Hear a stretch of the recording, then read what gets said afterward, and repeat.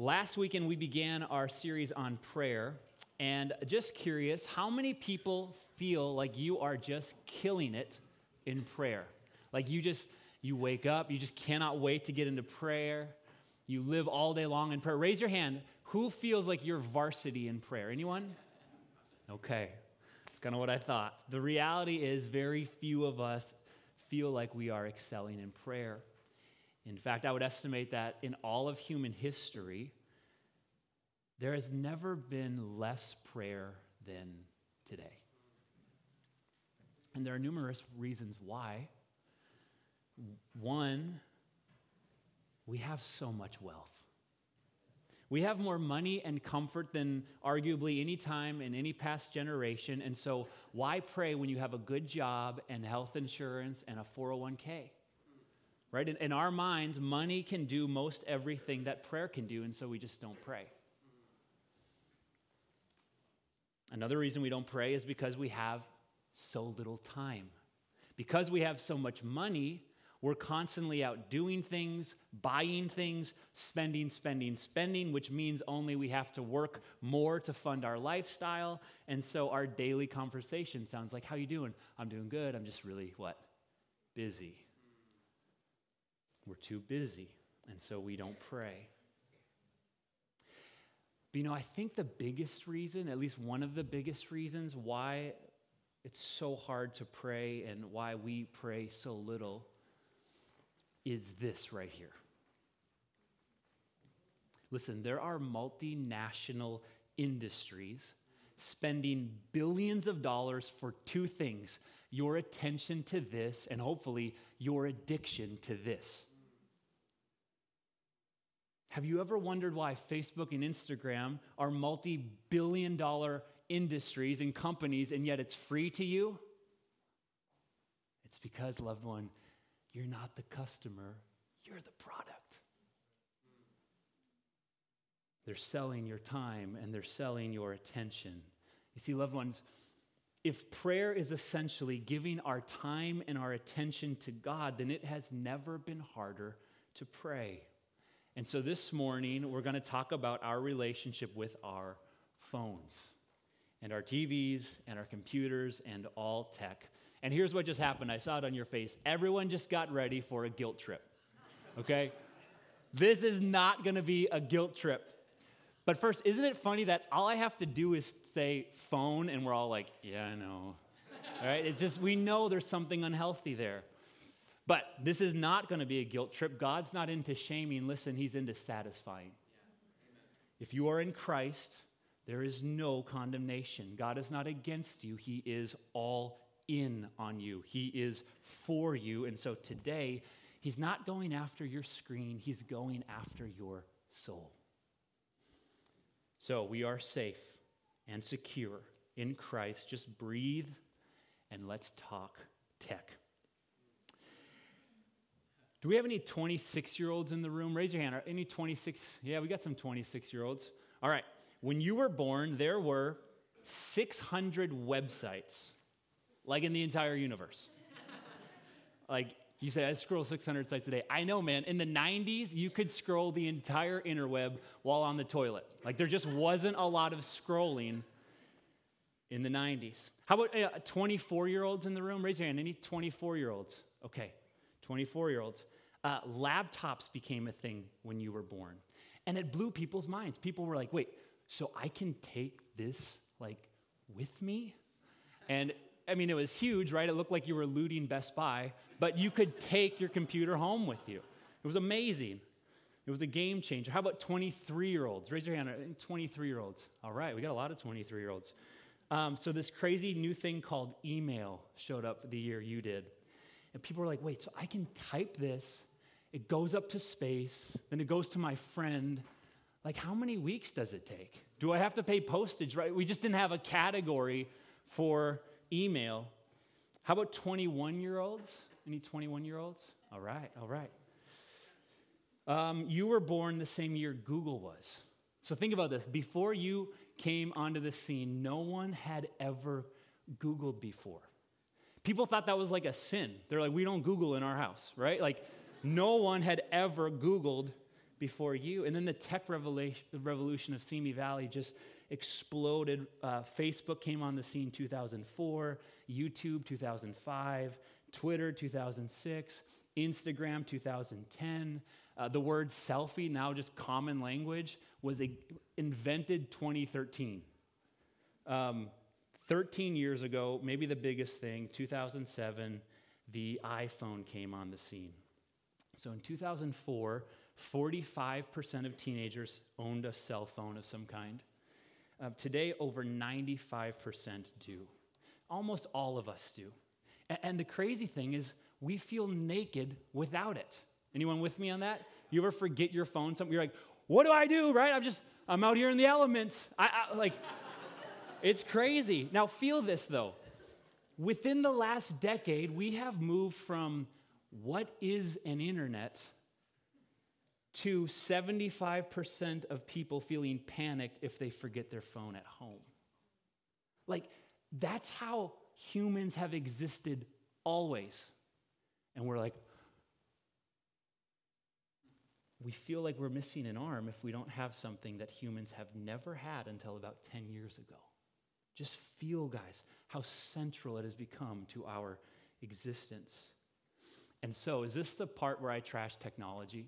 Is this the part where I say, let's go back to the good old days when we printed out the maps? You guys remember that? And you forgot them sometimes on the counter and you're just out there, and if you break down, sorry, bro, no, I'm not.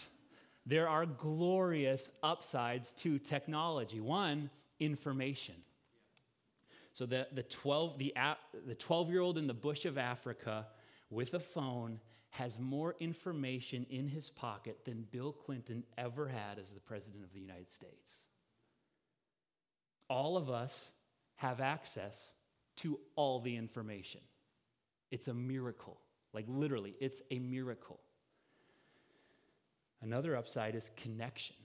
So I can FaceTime with friends and pastors, and we can pray together, and we can encourage one another. And the common grace God has given to all of us through technology is immeasurable. So this sermon is not about our access to technology. It's about our technology's access to us. You see, because technology can be used at any moment, it has hijacked every moment. The vast majority of Americans say checking their phone is the first thing they do when they wake up and the last thing they do before they fall asleep. So for the last 10,000 years, the first thing you'd see when you woke up and the last thing you'd see before you go to bed, if you're married, was your spouse. And in the last 10 years, we've traded those most intimate moments with our spouse for our screens. It's not about your access to technology, but technology's access to you. And just a word on the benefits, even though we have more access to information, we're not getting smarter. Microsoft did a study in the 90s and found that the average human attention span was 12 seconds. By 2013, it was down to 8 seconds. For reference, the attention span of a goldfish is 9 seconds. And despite all the connection made possible by tech, we're actually not becoming a more connected people. Since the invention of the iPhone, the number of high school kids hanging out with their friends daily has dropped 40%. Last year, the amount of high school seniors who went on a date was 50%. That's down from 89% a generation ago. Well, it's just the teenagers, right? Well, maybe the saddest statistic I saw this week preparing for this message was only half of American adults report to having a meaningful social interaction on a daily basis. Feel that. Half of us, 5 out of 10 of us, are saying they're having a meaningful social interaction on a daily basis. What are we doing? We're on our phones. Okay, so why spend all this time on the stats? Get to the Bible, man, right? That's what I would say. Get to the Bible. Here's why. Because this spring, we're striving to be a praying church. And I can preach all the sermons on prayer, and we can talk about prayer, but But we'll never actually be people of prayer if we don't have the margin to pray. You see, prayer is not an add-on to your busy life. Prayer is an alternative to your busy life.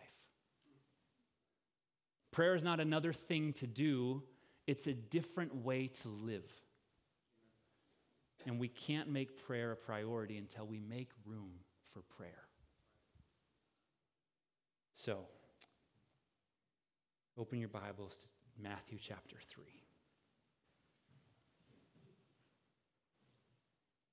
Matthew chapter 3.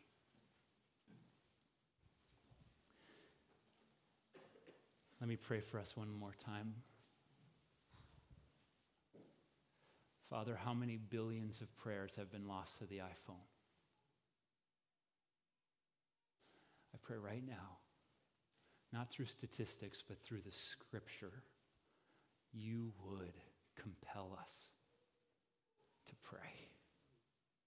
In Jesus' name we pray. Amen. Matthew chapter 3. If I were to ask you, what was the most defining moment of Jesus' life, what would you say? Most people say the cross. I'd say Matthew chapter 3 was the most defining moment of Jesus' life. It's when the Father defined him. That means spoke his identity over him at his baptism. See it in Matthew chapter 3, verse 16. This here, guys, this is the word of God. Everything else will fail, but this won't. Matthew 3, verse 16. And when Jesus was baptized, immediately he went up from the water, and behold, the heavens were opened to him. And he saw the Spirit of God descending like a dove and coming to rest on him.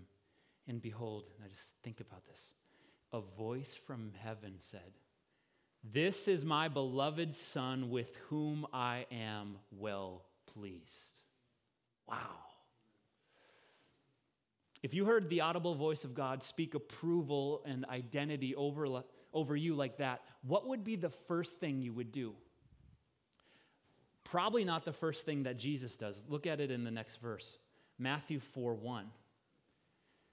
Then Jesus was led up by the Spirit into the wilderness to be tempted by the devil. And after fasting 40 days and 40 nights, he was hungry. And the tempter came to him and said to him, the first thing Jesus did was he went to the wilderness. Now, this word translated wilderness here is Aramis. And I only say that because we're going to go back to it a lot this morning. Aramis is translated desert or desolate place or lonely place, or my favorite, quiet place. And up until recently, just a side note, you guys, most of this message was pulled from a new book called The Ruthless Elimination of Hurry. Get that book. Like, that book is, anything profound in this message is from that book. Anything you need clarity on, come up afterwards, that's from me, okay? Anyway, so I was reading this book, and he pointed out this, and it's so profound. I always read this book, or this chapter, and I thought, isn't that just like the devil? To come at you when you're alone, and you're weak, and you're hangry. Like, isn't that just... But when you actually study Jesus' relationship with the wilderness, the Aramis, you learn that the wilderness, the quiet place, is not a place of weakness. It's Jesus' place of strength. Look back at Matthew 4:2. It says this, and after fasting 40 days. Why after 40 days? Wasn't Jesus hungry after 20? I would have been. What about 30 days? Why after 40 days? God allowed the devil to tempt Jesus after 40 days, not because that's when Jesus was most weak and vulnerable, but because after a month and a half of praying and fasting in the quiet place, Jesus was now strong enough to withstand even Satan himself. You see, the quiet place is not a place of weakness. It is the place of spiritual strength, and it's why Jesus goes back to it over and over and over again. Turn over to Mark chapter 1. Mark chapter 1. This is Jesus' first day on the job as Messiah. As Josh Denning would say, it's a marathon Monday. It's just one of those days that's just jam-packed. So Jesus gets up early, Mark chapter 1. He teaches in the synagogue. He begins healing people, including Peter's mother-in-law, who is healed so decisively that she gets up and makes them lunch. And then late into the night, he continues healing people and casting out demons. And finally, Jesus gets to go to bed. Okay, awesome. Got through the day. Praise the Lord. Going to bed. Now look at Mark 1:35. Mark 1:35. And rising very early in the morning, while it was still dark, he departed and went out to a desolate place, that's Aramis, and there he prayed. So just to clarify, Jesus was out in the quiet place for a month and a half, came back to Capernaum for 1 day of ministry, and then immediately gets up very early to get back to the quiet place. For Jesus, when he was tired, unlike us, he didn't sleep in. He got up earlier to get to the quiet place with God because that was the place Jesus found his strength. And then look back at the next verse, Mark 1:36. And Simon and those who were with him searched for him, and they found him, and they said, "Everyone is looking for you." And he said to them, "Let us go to the next towns, that I may preach there also, for that is why I came out." Just note, when Jesus went into the quiet place and got alone with God, not only did he receive strength, he received clarity on exactly who he was and what he was here to do. Turn a couple pages to Mark chapter 6. Mark chapter 6, here the disciples are just flat out exhausted. Apparently, they've been so busy, so many people are coming that they haven't even had time to eat. Anyone ever been there? Mama's in the house? Yeah, just no time even to eat? Yeah. So everyone's overworked, overtired, underfed. I'm guessing not a lot of happy campers in this band. And listen to what Jesus tells them in Mark 6:31. Mark 6:31, Jesus says, "And he said to them, 'Come away by yourselves to a desolate place, Aramis, and rest a while. For many were coming and going, and they had no leisure even to eat. And they went away in the boat to a desolate place, Aramis, by themselves.'" You see, when Jesus saw that his followers were exhausted and tired and hungry, he didn't say, "You know what? It's been a good day. Let's just kind of call a little early, throw on a movie." He said, No. Come with me. Let's go get alone. Unfortunately, look at the next verse, Mark 6:33. "Now many saw them going and recognized them." And they ran there on foot from all the towns and got there ahead of them. You know, sometimes we have every intention of getting some alone time with the Lord, and then kids blow it up, or your roommate wakes up, or you get a text that completely derails everything. But Jesus doesn't respond in frustration. Look at verse 34. "When he went to the shore, he saw a great crowd, and he had," what's that word? "Compassion on them, because they were like sheep without a shepherd. And he began teaching them many things." This is for all of us, but maybe just a word to parents here especially. What if, like Jesus, we were clothed with compassion whenever our kids wake up? What might we teach about our kids and the heart of God if every day they woke up, no matter what time, we were happy to see them? Vertical Church, what if we saw all interruptions as God-given moments to teach? We might just see revival. Our kids might just fall in love with Jesus. Back to Mark 6. Mark 6, Jesus just took 5 loaves, 2 fish, fed 5,000 people. Can we just agree that that's a pretty good day? Like if you've done that, maybe you can call it a little early. He doesn't do that. He doesn't go and veg out. Mark 6, verse 45. "Immediately, he made his disciples get into the boat and go before him to the other side, to Bethsaida, while he dismissed the crowd. And after he had taken leave of them, he went up to the mountain to pray." So Jesus just fed 5,000. Now he's about to walk on the water. This just seems like a really weird time for a little personal prayer time. You know, unless his personal prayer time is how he plugged into his power, then it makes complete sense. Then the timing totally makes sense. One more, turn over to Luke chapter 5. Luke chapter 5. Luke chapter 5, Jesus just cleansed a leper. And so obviously news is getting out. People want to see this Jesus. And in Luke 5:15, it says this. But now, even more, the report about him went abroad, and great crowds gathered to hear him and to be healed of their infirmities. So think about that. So many people to talk to, so many things to do, so many people to heal, so many things to teach. But look at the very next line, Luke 5:16. But he withdrew to desolate places, Aramis, and prayed. The book of Luke talks about this Aramis 9 different times.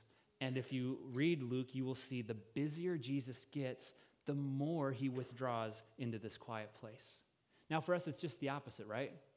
When life gets busy, the first thing to go is our quiet time with Jesus.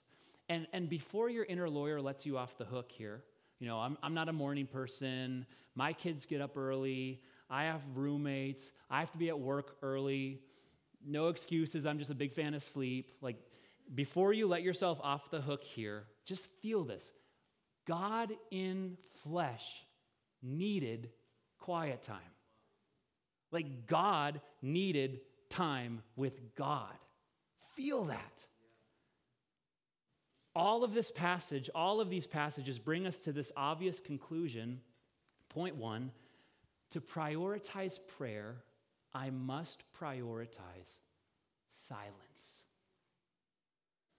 Augustine said, entering silence is entering joy. Now, when we talk about silence, we're talking about it in 2 dimensions, external silence and internal.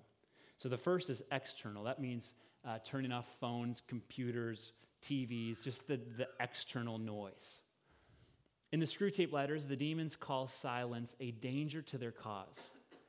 In fact, Screwtape, the senior demon, calls Satan's realm the kingdom of noise and says we must make the whole universe a noise in the end. Wow. See, C.S. Lewis knew. He knew spiritual flourishing and constant noise cannot coexist. And he died in the 60s. I mean, have you ever noticed your impulse for noise? Anything. For me, I hop in the car, boom, radio. Right? I start on a walk, podcast, open up my computer, background music, go to the gym, workout music, right? And there's nothing wrong with any of those things. But why am I so eager to flee silence? That's the question. It could be the devil's fault. I think more often, at least in my own life, it's to drown out the internal noise. Right? All the anxious thoughts, all of the fears just bubbling inside, all of our lusts, all of our fantasies, all of our sins, all of our angers, all of the sadness, all the doubt. We know we can't just turn this stuff off. I took a personality test when I was training for church planting, and they said, Chris, you cannot plant a church because you have the highest self-critical voice we've ever seen. And they said, you can't turn off that voice. You have to replace it with something. And they were saying, of course, the Word of God, right? But I don't think I'm alone there. I think we all have a lot of internal noise. And so we distract ourselves to death. We go to the screen. But Jesus has given us a better way. He's saying, don't go to the screen. Come to solitude. You see, we enter silence only through solitude. Point 2, to prioritize prayer, I must prioritize solitude. Now, don't confuse solitude with isolation. They're actually polar opposites. Solitude is engaging with God. Isolation is escaping from God. Okay? Solitude is leaning in. Isolation is pulling away. Solitude is pursuing Christ. Isolation is pursuing comfort. Solitude takes discipline. Isolation is as natural as breathing. You see, solitude is not about getting alone. Solitude is about getting alone with God. So he can silence all the noise, external and internal, and you can hear just his voice speaking that Matthew 3 identity and purpose over you. Loved ones, for us to become people of prayer and take hold of everything that God has for us in prayer, we must regularly spend time entering silence and solitude. Our relationship with God is just that. It's a relationship. Like any other relationship, it takes time together. And some people say, well, I don't need quiet time, man. I talk to God all day. Okay, awesome. Do that. Never stop doing that. I talk to my wife all week long, and yet who's always in the room? Our little kids. And we love our kids, but we need regular, we had it last night. Thank you, Hannah. We had regular, scheduled, set-apart time where it's just us two. Why? Because we can hear each other better when we're alone. That's when we get to open up each other's hearts. That's when we get to dream together. That's when we get to cry together. That's when we get to connect and commune in covenant relationship. And the same is true with our relationship with God. I hear a lot of people say, yeah, I pray on my way to work. Again, amazing. Keep praying on your way to work. But if you talked to your closest loved one only while you were driving, how satisfying of a relationship would that be really? Like, how close would you be really if you only called them while you're driving? They say children spell love T-I-M-E, right? It's cheesy, but it's true. And if it's true for children, it's true for children of God. If you want to enter into vibrant, thriving, life-giving, flourishing, dynamic relationship with Jesus, it just takes time together alone. Now, for those of us with a religious bent, this is not a salvation issue. Okay, so if you're feeling condemnation, that is not from the Lord. This is not a salvation issue. In fact, this isn't about God at all. It's about you. This isn't God saying, if you want to be saved, come spend time with me. This is God saying, I saved you, but more than that, hey, I love you. So come spend time with me. I can do more than just take away your sin. I can take away your burdens and your fears and your troubles and your concerns, and I can give too. Do you know that? I can give love and life and joy and satisfaction and fulfillment. So never feel obligated to go spend time with Jesus like he needs it. He's satisfied in the triune Godhead. You need it, and I need it. So it's not about salvation. So what happens if I don't make getting quiet time with Jesus a regular rhythm in my life? If we don't make silence and solitude a priority, one, we will feel distant from God. Every time someone asks you, how you doing, man? You're going to say, I'm kind of in a dry season right now. And you're going to say that for about 10 years until you just give it all up. You're going to feel distant from God. The next thing is you're going to feel distant from ourselves. We lose track of our identity and purpose. And there's so much going on inside of us, we just won't know what to do with it or why it's happening if we don't spend regular time with God. So we'll feel distant from God. We'll feel distant from ourselves. All kinds of stuff will be happening in us, but we'll never really know why or what to do about it. 3, we're gonna find ourselves needing to experience God secondhand.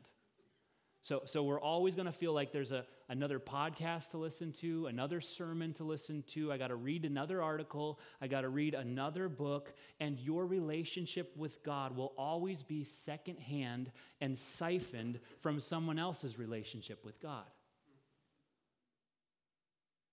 4, because that's not fulfilling, you're going to find yourself drained. Our new norm will become just constant, low-grade spiritual exhaustion. We'll lag through our days. We'll get through church. We'll drink more coffee. Once in a while, you're going to find rest for your bodies, but never any for your soul. You do that long enough. 5, we're going to turn to our escape, whatever your favorite one is. Food, pornography, a relationship, working out, social media, Netflix. And then 6, you're going to find yourself emotionally and spiritually unhealthy. We're going to overreact and we're going to underreact. Anything could set us off or shut us down. We're going to get defensive. We're going to sulk. We're going to get angry. We're going to go to bed. We're going to wake up and we're going to do it again. That's option 1. Or, and this is why we came to church this morning, we can follow Jesus. And he's leading us to the quiet place. Let's just get really practical here. What does it look like to follow Jesus into the quiet place? 1, you guys, let's not overthink it. Pick a place. Your favorite chair by the window, maybe a little nook in the house, maybe once it gets warm, a park down the street. Maybe even splurge a little bit, get some candles, your favorite coffee, your favorite tea on hand. Just set the room just right, and then turn off everything. You're entering the presence of God. 2, pick a time and take your time. Sometimes you might only need 10, 15 minutes. Sometimes you're probably going to need an hour or 2. But it doesn't matter. You're not watching the clock. You're watching for Jesus. Okay? And side note, just start where you are, not where you want to be. Just this week, just start where you are. There's no pass or fail here. Okay? So if it's 3 minutes, if it's 5 minutes, and then you get bored, it's okay. God's judgment is not based on your quiet time. So just start where you are. And I can tell you this, you're going to start with 3 minutes, 5 minutes. It's not going to be enough for long. So know this, every time you do it, I have to preach this to myself every time I do quiet time. This is not a pass or fail. This is not for performance. This is for me getting satisfied by our satisfying God. So just go in there in full grace, in full acceptance, in beautiful, warm relationship with God through Jesus Christ. Next, give yourself permission to be honest, and I mean really honest. None of these watered-down church phrases. Tell the Lord exactly how you're feeling, the good, the bad, and the downright gross. Tell him about your day. Tell him about your worries. Tell him your desires. Tell him your lack of desires, especially for him. Tell him about your fantasies and the lies you're believing and the sins that you're hungering for. Just lay it all out there. I promise you, it will not be a surprise to him. And then lastly, listen. Sit in silence. Rest in solitude. Quiet your heart. And then pick up your Bible. And don't read it as the Bible. Read it as God's personal letters to you, child of God. Might be a chapter. Maybe it's just a verse. And if you do that, do you know what God promises you? John 6:63. The words that I've spoken to you are spirit and life. Listen, God promises you life when you read his words. You see, Vertical Church, Jesus is not going after our screens. He is going after our souls because he loves us. He's eager to give us life, and to do that, he's calling us out into the quiet place, the place of silence and solitude. Let me invite Garrett up. Side note here, this is nothing unique. This is how God has always loved his people. Think about it. Abraham, Isaac, Jacob, Moses, Hosea, the nation of Israel. Whenever God wanted to get a hold of someone, he drew them out to the wilderness, to the Aramis, to the quiet place. Why? So he can tell them, I love you. Just so you can feel the wonderful warmth of communion with Christ. You know, guys, I think a lot of us have just forgotten the sound of the voice of God. And maybe that's why we hear so much condemnation and so much disappointment and frustration, because you're projecting maybe someone else's voice onto God. Do not hear the voice of condemnation. Hear the voice today of Jesus calling you home, to come and to just let your Father love you and care for you. He's calling us, Vertical Church, this spring out into the quiet place. John Patton was a missionary to the New Hebrides. It was an island populated by cannibals. And if you read his biography, it's crazy. It's like an action movie. There's people throwing axes at him. He's getting hunted down by cannibals. And there's this moment in his autobiography where the villagers come, they burn his house down.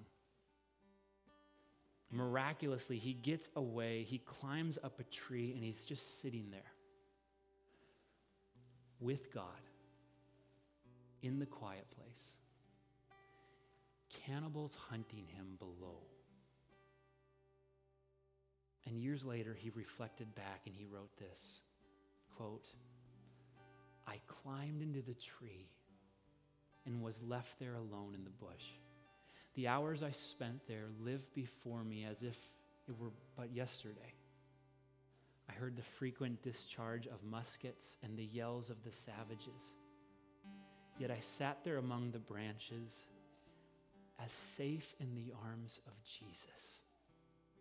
Never in all my sorrows did my Lord draw nearer to me and speak more soothingly to my soul than when the moonlight flickered among those chestnut leaves and the night air played on my throbbing brow as I told all my heart to Jesus. Alone, but not alone. If it be to glorify my God, I will not grudge to spend many nights alone in such a tree, to feel again my Savior's spiritual presence, to enjoy his consoling fellowship. If thus thrown back upon your own soul alone, in the bush, in the midnight, in the very embrace of death, do you have a friend who will not fail you then? Vertical Church, we do. His name is Jesus. And he speaks loudest in the silence. And we are least alone in the solitude. This week, James 4:8, draw near to God and he will draw near to you. Let's pray.